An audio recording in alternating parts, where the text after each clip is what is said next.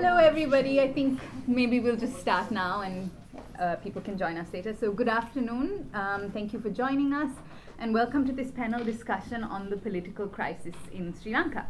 My name is Shamara Wettimuni and I'll be moderating the discussion today. I realize that the event's title is seemingly broad and therefore may be open to interpretation, but I'd like to clarify that what we're hoping to focus on are the events that stemmed from President Maithripala Sirisena's decision to appoint former President Mahinda Rajapaksa as Prime Minister on the 26th of October and discuss the events and consequences of such an appointment as well as the attempted dissolution of Parliament. So we will start off by hearing from our four panelists and then move on to Q&A. Our first speaker, Dr. Asanga Valikala, is a lecturer in public law at the School of Law, University of Edinburgh, and the director of the Edinburgh Centre for Constitutional Law. He is also a research associate of the Institute of Commonwealth Studies, University of London, and research fellow of the Centre for Policy Alternatives in Sri Lanka. Asanga has recently edited volumes on Sri Lanka's 19th Amendment to the Constitution, Content and Context, and Reforming Sri Lankan Presidentialism, Provenance, Problems and Prospects. Thank you, Asanga. Okay, thank you very much, Shamara. Thank you very much for the invitation. I'm delighted to be here. It's certainly more of a turnout that we can ever hope to do in Edinburgh. So I'm pleased that there is some such interest in what's going on. It's certainly a set of events which are, I think, of greater relevance than beyond Sri Lanka in many ways, about democratic backsliding, about all of this. I will assume some background knowledge on your part, as I don't have a lot of time to get into the background, but if anything is unclear, I'd be very happy to elaborate more during questions. So the broad background to the events of 26th October, the evening of 26th October when the crisis was triggered. The broad background is the 2015 elections, the regime-changing elections of 2015, which brought to power the current president and the purportedly dismissed Prime Minister Ranil Wickremesinghe, defeating the Rajapaksa regime on a platform which was quite remarkable for its absolute focus on reform, on constitutional reform, certain other promises made on post-war dealing with the legacy of the war, and so on. And while the change of January 2015 itself was quite remarkable, given that President Rajapaksa at that time was engaged in a fairly serious attempt at dynastic politics and entrenchment of his family and nationalist coalition, entrenching them within the institutions of the Sri Lankan state. So that project was defeated because the country was inspired by this idea of Yahapalana in Sinhalese, broadly translated as good governance. No one really knows what the exact content of it, including the ones who have used it as a political slogan. But the themes of reform and democratization and the restoration of the rule of law, and absolutely either the abolition or at least the very substantial cutting back of the powers of our hyper-presidential office that we have were certainly things that inspired the electorate clearly in 2015. And in pursuit of that reform mandate, the record of the government since then has not been especially very good. Even though in the initial sort of flush of victory, the constitutional amendment, the 19th Amendment to the Constitution, was pushed through. And this crisis actually is the first occasion on which we are all perhaps learning about how quite far-reaching that amendment actually was. Its primary purpose were twofold. First was, of course, a very substantial reduction of the powers of the executive president, through a strengthening of Parliament via the strengthening of the Prime Minister and the Cabinet. Right? So we have a classic semi-presidential system in which there is a president who is directly elected by the country as a whole and who shares the exercise of executive power with a Prime Minister and Cabinet that is chosen from within Parliament and who are responsible to and must enjoy the confidence of Parliament. So in strengthening the semi-presidential characteristics of the 1978 Constitution, the 19th Amendment cut back on the scope for unilateral action by the executive president in quite substantial ways, as we are beginning to realize now, even though it was not felt to go that very far when it was actually done in 2015. But the classic thing about the design of semi-presidential executives, of course, is that very often people who don't like each other very much have to work together. And in a political culture like Sri Lanka's, even though these two individuals who were Prime Minister and the President had collaborated in building a coalition to win an election in 2015, the relationship clearly started deteriorating very badly. And we saw this happening from about 2017 onwards until the crisis in which clearly, especially for the President, the proposition of working together with Prime Minister Wickremesinghe had become completely unbearable. There are a whole series of events that led up to this, which I'm not going to go into in detail at all. But the crisis, as we are experiencing it right now, was triggered by three different legal acts, two of which are particularly important. The first was on the evening of Friday the 26th October. The President issued an announcement saying that he has dismissed Prime Minister Wickremesinghe and appointed a new Prime Minister and new Cabinet.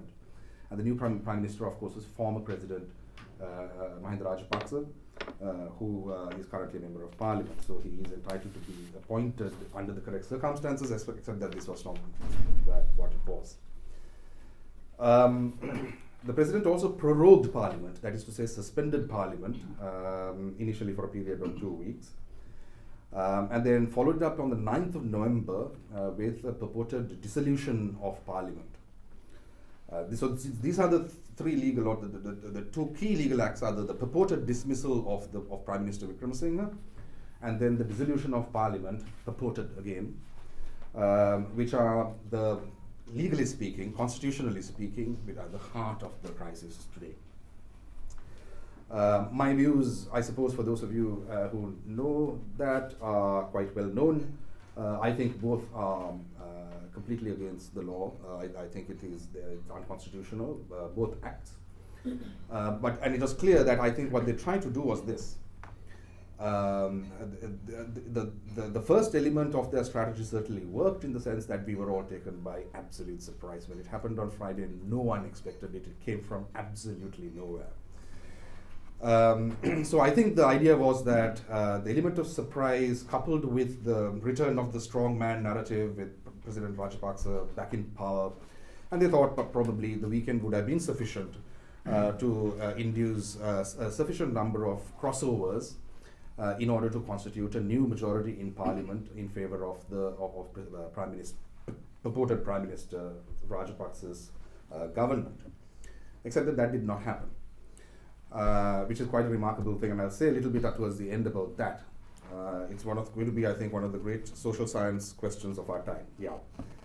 So, the purported dismissal of President Rajapaksa is illegal and unconstitutional because, according to my view, certainly, it's quite clear in the Constitution, after the 19th Amendment, the changes made by the 19th Amendment, the President no longer has a unilateral power to dismiss the Prime Minister.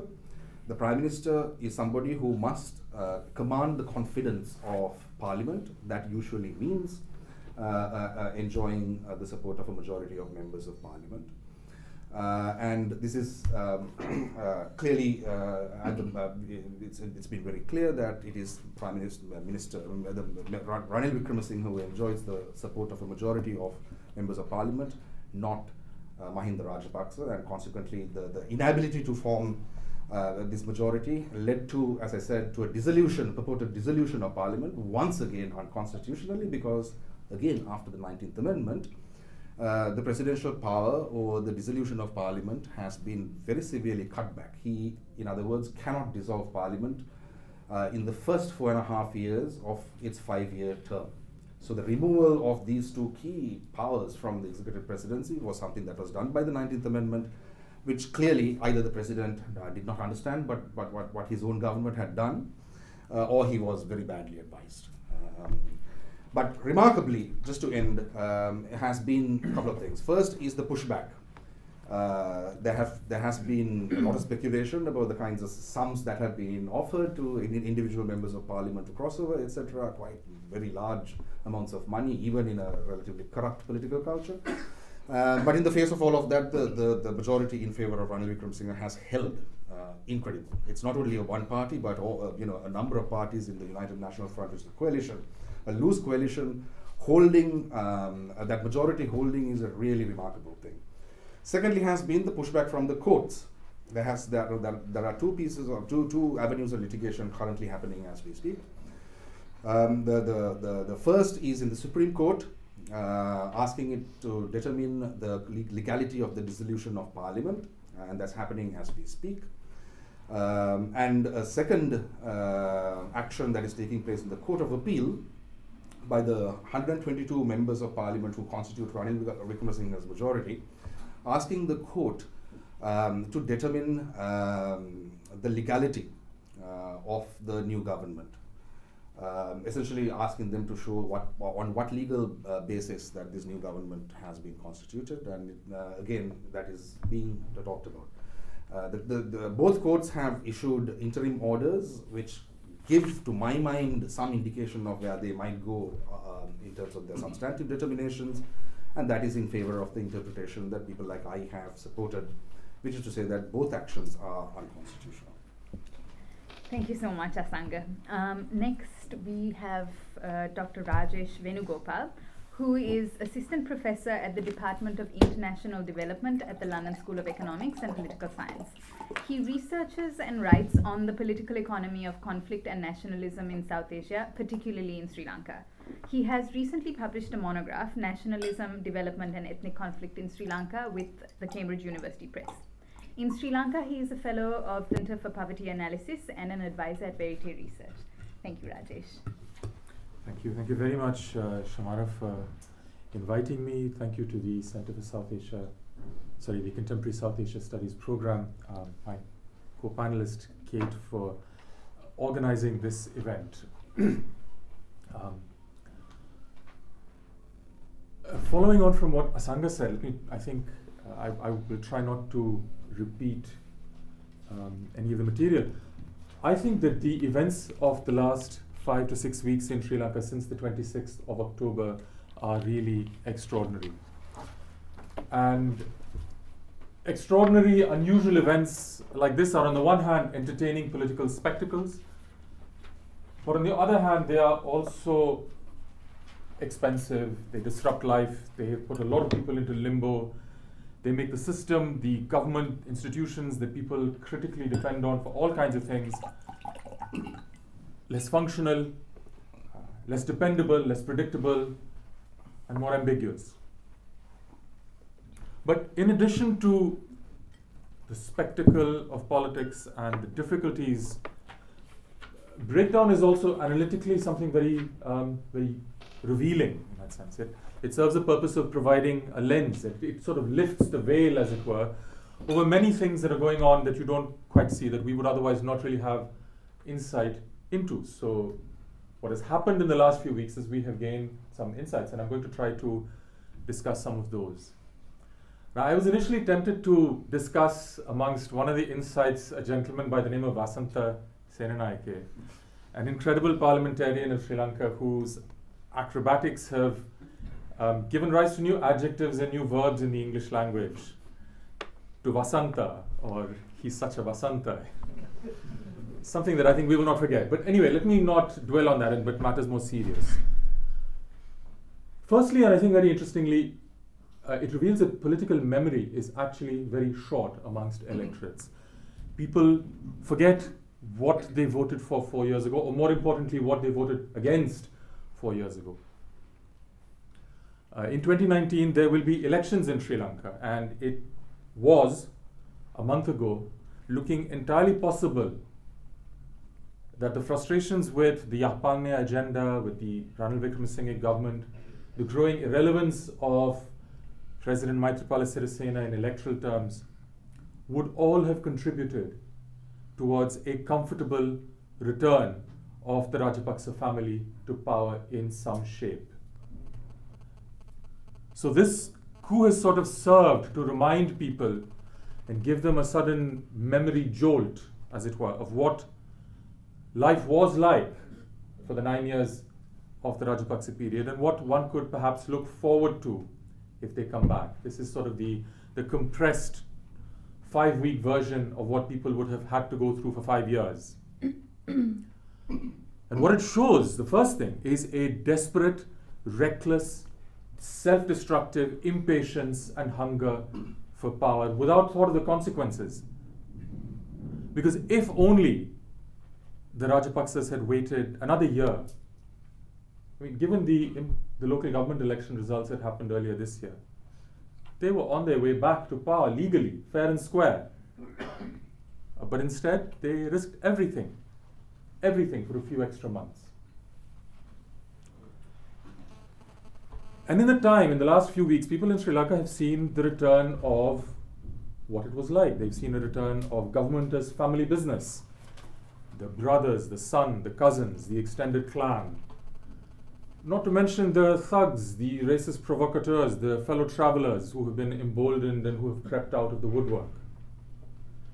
We've seen a brazen disregard for constitutional niceties and institutions. Constitutions can be creatively reinterpreted every day according to the whims of what end it serves. And there's a cultivation of a particular kind of majoritarian nationalism that has been barely concealed. Still suppressed, but we can see it coming. And there is an attempt to reverse institutional mechanisms for accountability with regards to corruption, with regards to the abuse of power and violence. And there is a confidence, there's a distinct confidence given to elements within the security services who want to return to the carte blanche of the past, the impunity, the immunity of the past. And one really interesting and very telling case is the case that briefly in the news 2 weeks ago of Nishanta Silva, the investigating officer who the president tried to get transferred, which was reversed. And among the further details that come out, just illustrative of what the preview of what one could see, someone has outed the fact that this investigating officer actually targeted, because his last name is not really Silva, it's Kandappa. That is, his father is Tamil, or rather Colombo Chetty probably. So this is not to say that all of these elements of violence, of corruption, of reversal of institutional mechanisms are a monopoly of that side of the political fence. But their brief return has reminded everyone of just how corrupt, how violent, how unaccountable, how chauvinist, how destructive that past was. And for all of the disappointments of the last 4 years, how far Sri Lanka has come since January 2015.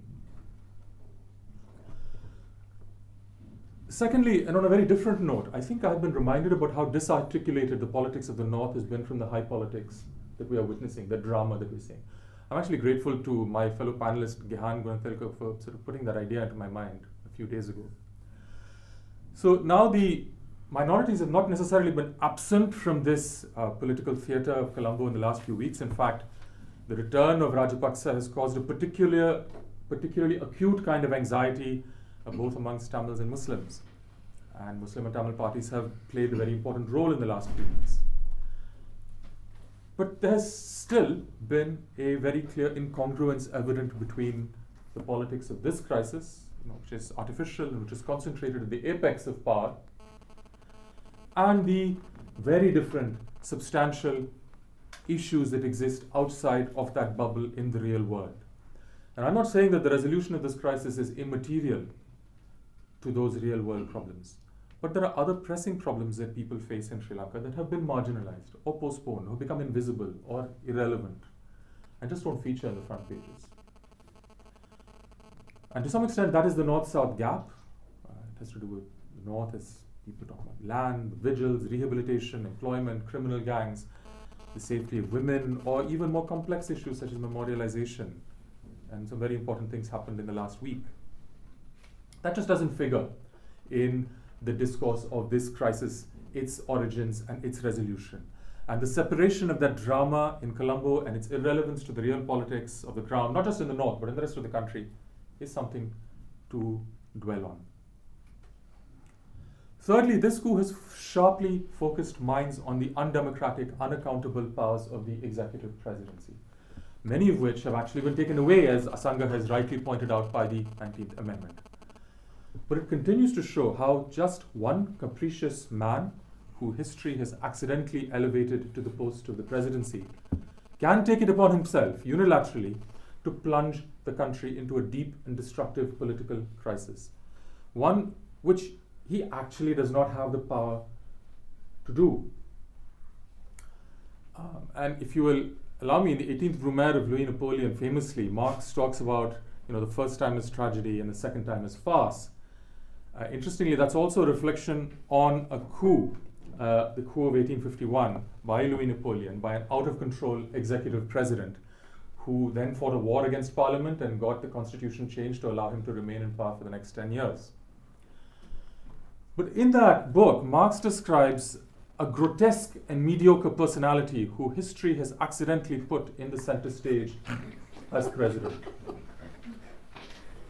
I've made even Asanga giggle, who is probably the most anti-Marxist person I know. But that's an interesting aside. The president of Sri Lanka needs to be held to account.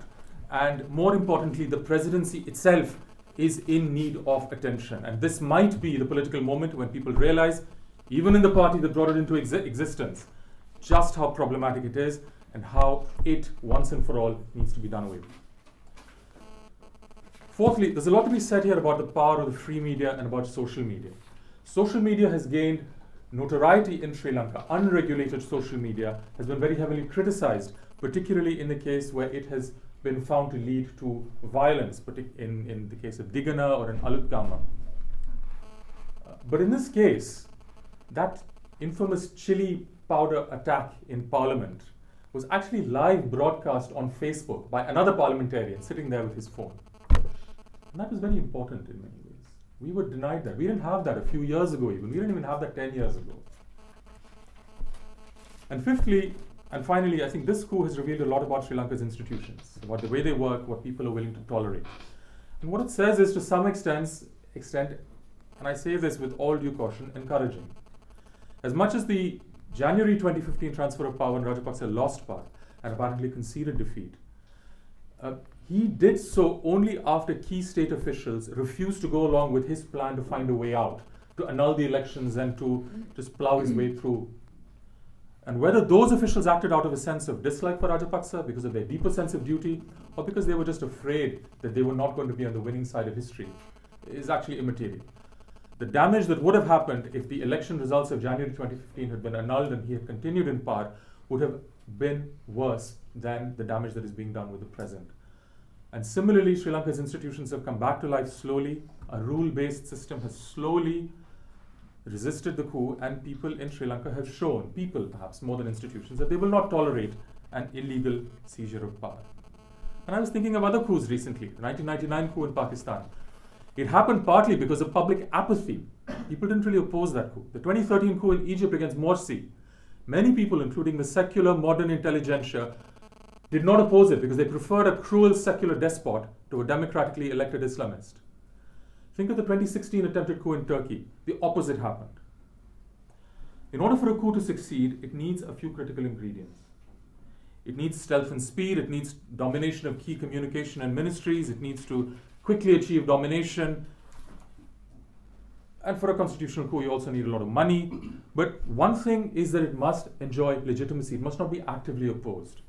And that was the fatal miscalculation here of the coup plotters in Sri Lanka. And it's been a revelation to many people that people's participation in politics is not just about elections.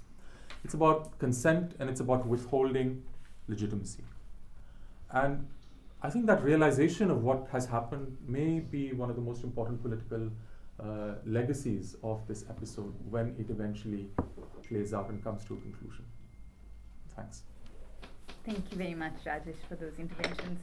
Our next speaker, Gehan Gunathilaka, is an attorney at law and a doctoral student in law at the University of Oxford. He's also a researcher at the Bonavero Institute for Human Rights. While in Sri Lanka, he was a research director at Verite Research, a think tank based in Colombo, and is an advisor, or was an advisor, to the former Foreign Ministry on human rights treaty compliance. Thanks, Gehan. Thank you, Shamara, and thanks, Kate, for hosting this event. I think Asanga and Rajesh have covered a lot of ground in terms of laying out the groundwork and explaining the context of the crisis. What I'm going to try and do to hopefully complement what they've already said is make a few observations about what we can learn from this crisis, what we can take forward to hopefully a post-crisis period. I'm going to frame my observations around two, what I'm going to call sources, sources of political power and sources of information. And I think this crisis has taught us about these sources and how we should respond to these sources, given what has taken place since the 26th of October.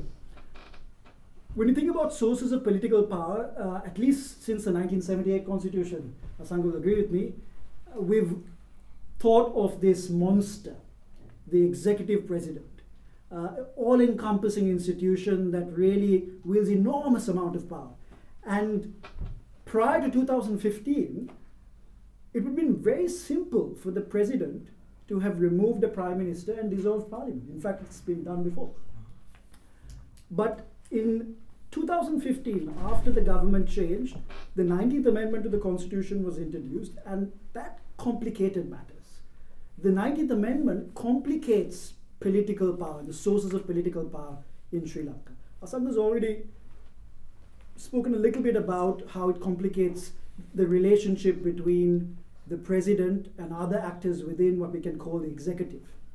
But apart from that, the 19th Amendment also introduced certain appointment procedures that ensured some semblance of independence amongst institutions like the judiciary, the police, the bureaucracy.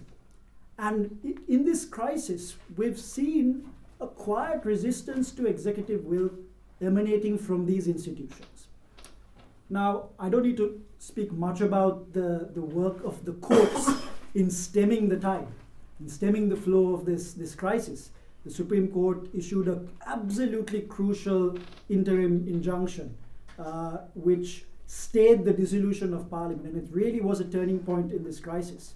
And just a couple of days ago, the Court of Appeal also issued an interim order, again staying the actions or functioning of the purported Prime Minister, Mahinda Rajapaksa, and his cabinet. Absolutely crucial. And unthinkable, I would say. And I don't think I'm being too controversial in saying it was unthinkable in the pre-2015 era.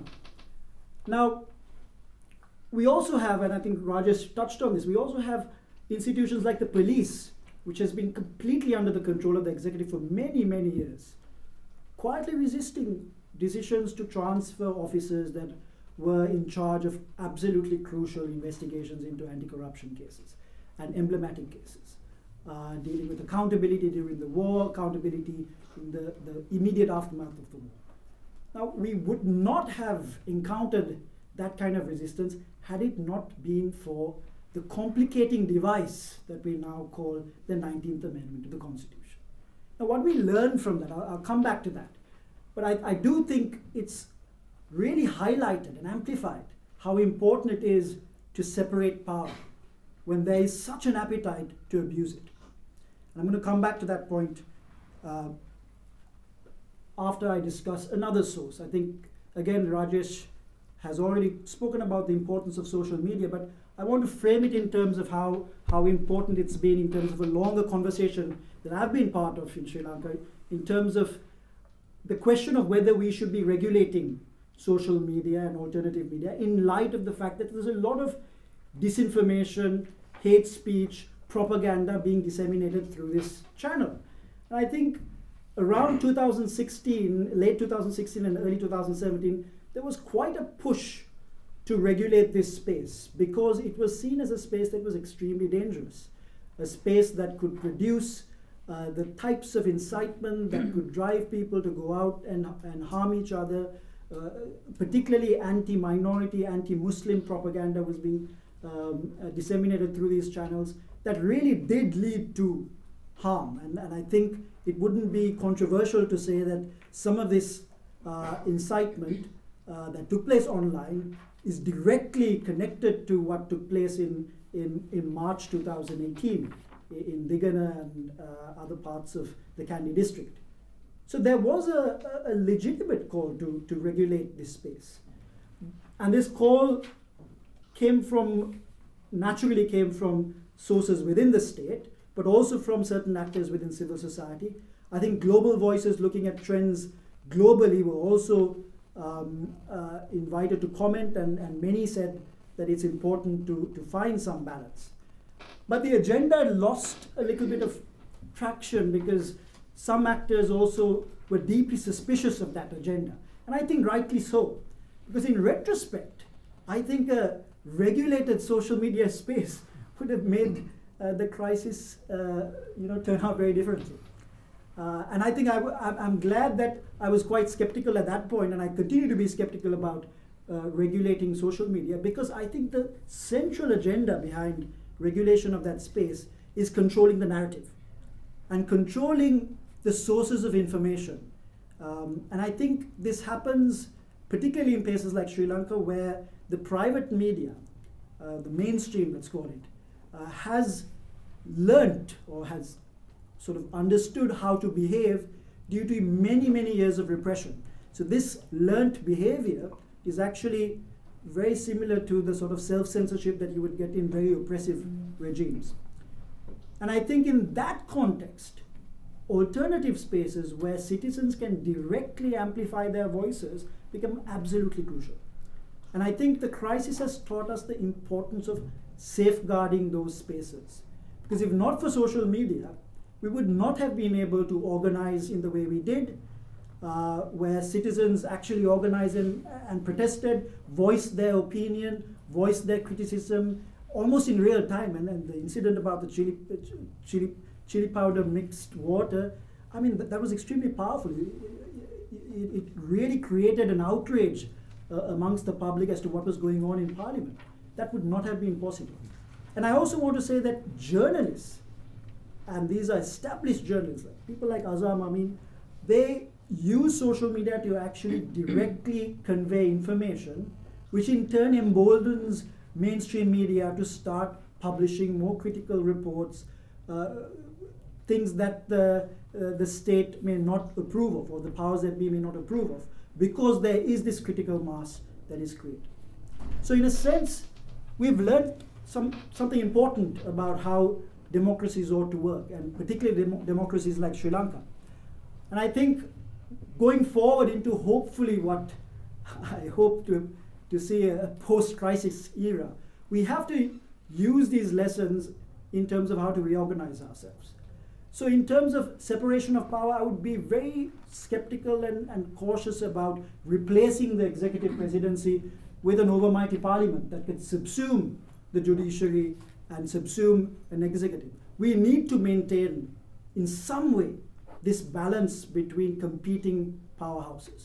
And that's the only way we ensure a separation of power where concentration is not possible. So we need to safeguard the independence of the judiciary, and doing so will require us to be cautious even within a parliamentary system.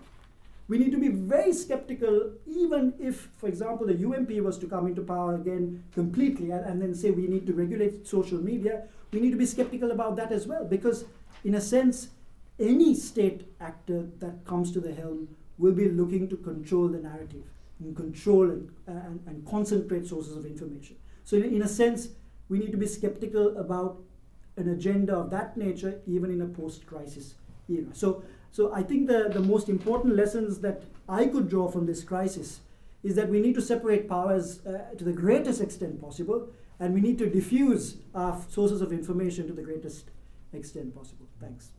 Thank you so much, Gehan, for the framing of those two key lessons.